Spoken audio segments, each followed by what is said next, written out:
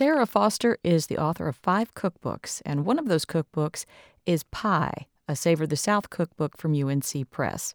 Sara joins us this morning to talk about the book and, most importantly, to talk about pie. So, Sara, it's great to have you here today. Thanks, Rachel. It's great to be here. Can you tell us just a little bit about how you got into making pies and why you enjoy making pies so much that you wrote a book about it?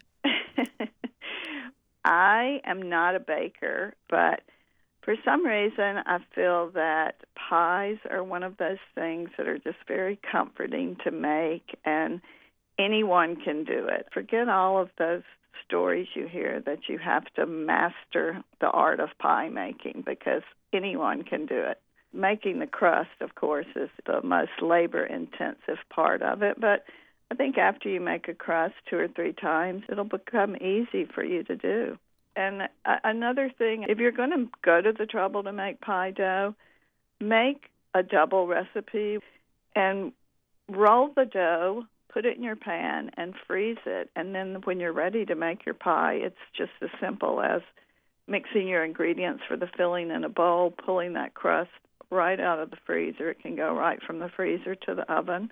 It just saves you a lot of time. Well, since we're coming up on the holiday season and Thanksgiving is around the corner, that sounds like one great tip for getting ready, if you're planning to have pie.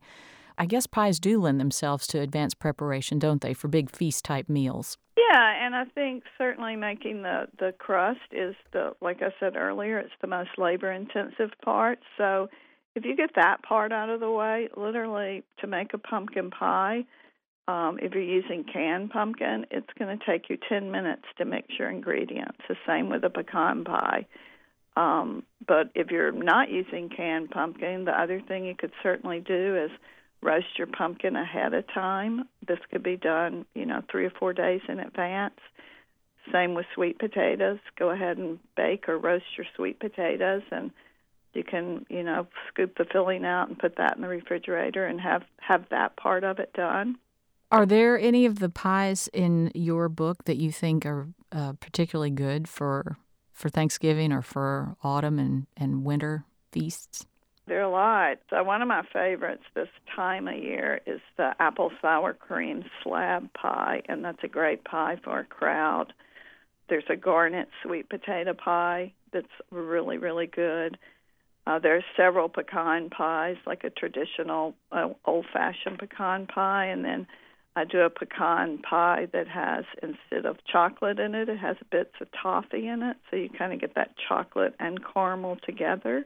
There's a recipe that one of our bakers here in Durham shared with me that's sweet potato cream pie, and it has a great gluten-free crust for those people that are gluten-free.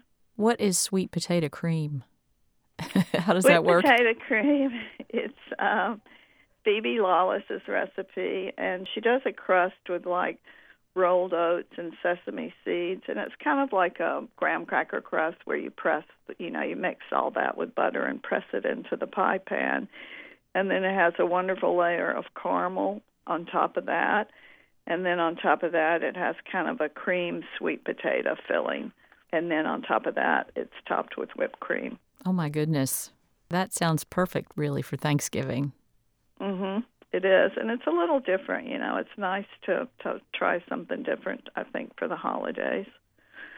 But if you want something more traditional or something more simple, I would say the garnet sweet potato pie. And I love this pie because when you roast the sweet potatoes or bake the sweet potatoes, the sugars in the sweet potato kind of caramelize, and it's just a really great flavor.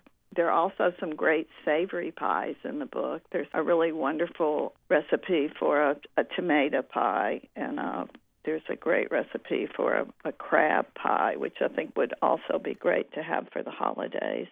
Well, those all sound really good. And Sara, I want to thank you for chatting with us about pies this morning, and congratulations on the new book, Pie. Yeah, thank you. It's been my pleasure. Great talking with you.